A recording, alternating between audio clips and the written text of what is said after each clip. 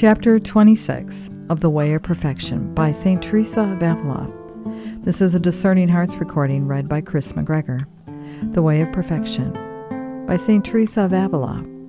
Translated and edited by E. Allison Pierce.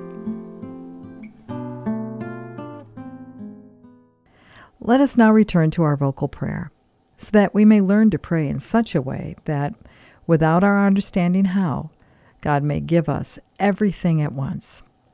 If we do this, as I've said, we shall pray as we ought. As you know, the first things must be examination of conscience, confession of sin, and the signing of yourself with the cross.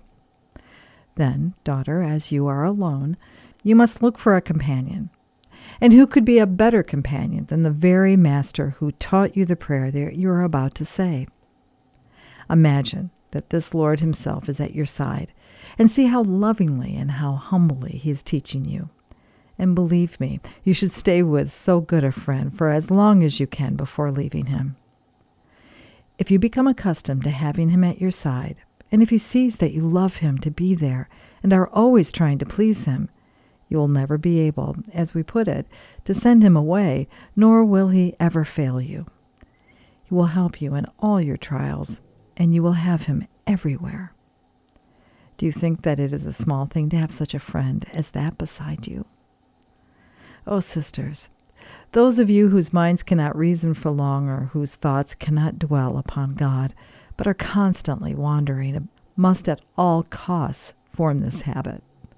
I know quite well that you are capable of it. For many years I endured this trial of being unable to concentrate on one subject, and a very sore trial it is. But I know the Lord does not leave us so devoid of help that if we approach him humbly and ask him to be with us, he will not grant our request. If a whole year passes without our obtaining what we ask, let us be prepared to try for longer. Let us never grudge time so well spent. Who, after all, is hurrying us? I am sure we can form this habit and strive to walk at the side of this true Master. I'm not asking you now to think of him or to form numerous conceptions of him or to make long and subtle meditations with your understanding. I am asking you only to look at him. For who can prevent you from turning the eyes of your soul, just for a moment, if you can do no more, upon this Lord? You are capable of looking at very ugly and loathsome things. Can you not, then, look at the most beautiful thing imaginable? Your spouse never takes his eyes off you, daughters. He has borne with thousands of foul and abominable sins which you have committed against him, yet even they have not been enough to make him cease looking upon you. Is it such a great matter, then, for you to avert the eyes of your soul from outward things, and sometimes to look at him? See, he is only waiting for us to look at him. As he says to the bride, you will find him. He longs so much for us to look at him once more that it will not be for lack of effort on his part if we fail to do so. A wife, they say, must be like this if she is to have a happy married life with her husband. If he is sad, she must show signs of sadness. If he is merry, even though she may not in fact be so, she must appear merry too. See what slavery you have escaped from, sisters? Yet this, without any pretense, is really how we are treated by the Lord. He becomes subject to us, and is pleased to let you be the mistress and to conform to your will. If you are happy, look upon your risen Lord, and the very thought of how he rose from the sepulchre will gladden you. How bright and how beautiful was he then! How majestic! How victorious! How joyful! He was like one emerging from a battle in which he had gained a great kingdom, all of which he desires you to have, and with it himself. Is it such a great thing that you should turn your eyes but once and look upon him who has made you such great gifts? If you are suffering trials or are sad, look upon him on his way to the garden. What sore distress he must have borne in his soul. to describe his own suffering as he did and to complain of it?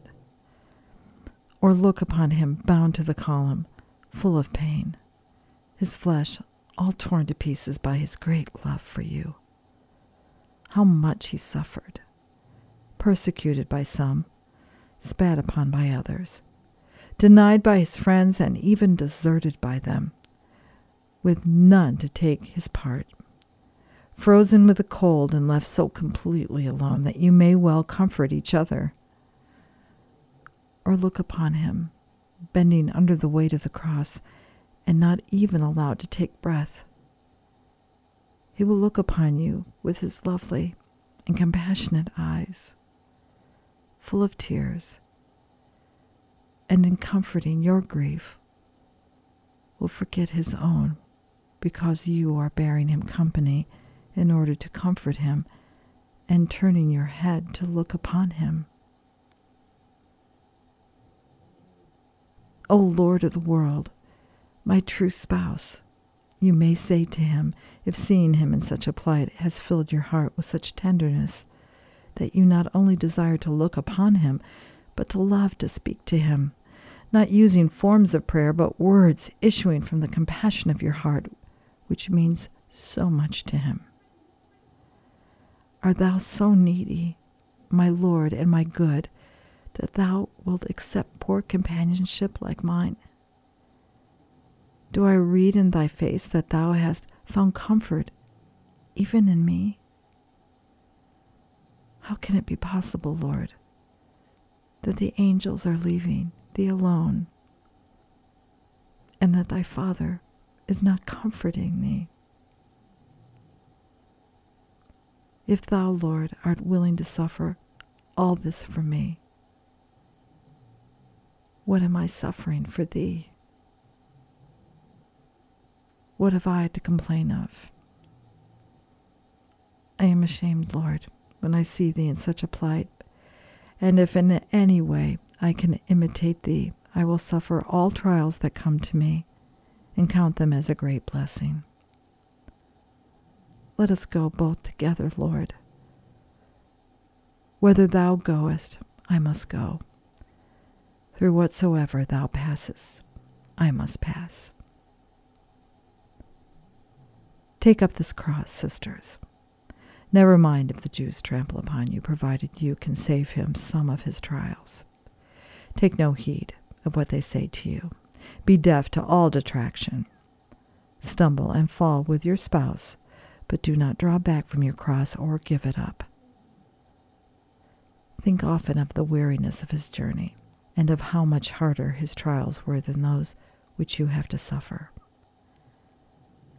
However hard you may imagine yours to be, and however much affliction they may cause you, they will be a source of comfort to you, for you will see that they are matters for scorn compared with the trials endured by the Lord.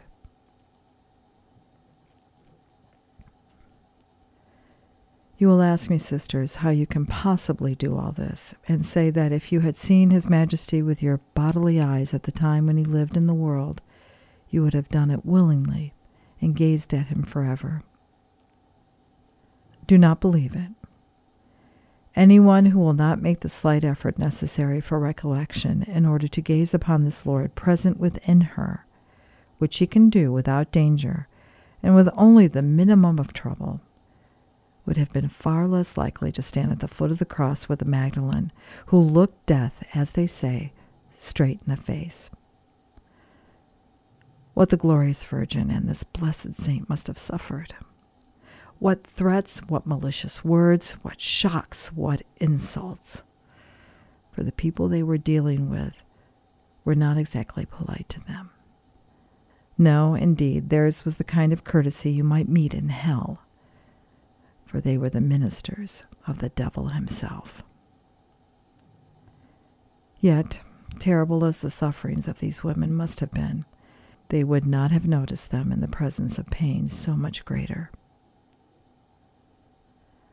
So do not suppose, sisters, that you would have been prepared to endure such great trials then, if you are not ready for such trifling ones now. practice enduring these, and you may be given others which are greater. Believe that I am telling the truth when I say that you can do this, for I am speaking from experience.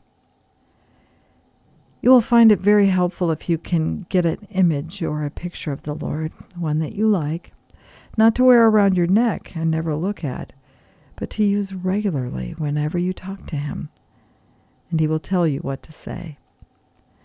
If the words do not fail you when you talk to people on earth, why should they do so when you talk to God? Do not imagine that they will. I shall certainly not believe that they have done so if you once form the habit. For when you never have intercourse with a person, he soon becomes a stranger to you, and you forget how to talk to him. And before long, even if he is a kinsman, you feel as if you do not know him, for both kinship and friendship lose their influence when communication ceases. It is also a great help to have a good book, written in the vernacular, simply as an aid to recollection. With this aid, you will learn to say your vocal prayers well. I mean, as they ought to be said. And little by little, persuasively and methodically, you will get your soul used to this, so that it will no longer be afraid of it. Remember that many years have passed since it went away from its spouse, and it needs very careful handling before it will return home. We sinners are like that. We have accustomed our souls and minds to go after their own pleasures, or pains, it would be more correct to say, until the unfortunate soul no longer knows what it is doing. When that has happened, a good deal of skill is necessary before it can be inspired with enough love to make it stay at home. But unless we can gradually do that, we shall accomplish nothing. Once again, I assure you that if you are careful to form habits of the kind I have mentioned, you will derive such great profit from them that I could not describe it, even if I wished. Keep at the side of this good master, then, and be most firmly resolved to learn what he teaches you. His Majesty will then ensure you're not failing to be good disciples, and he will never leave you unless you leave him. Consider the words uttered by those divine lips. The very first of them will show you at once what love he has for you, and it is no small blessing and joy for the pupil to see that his master loves him.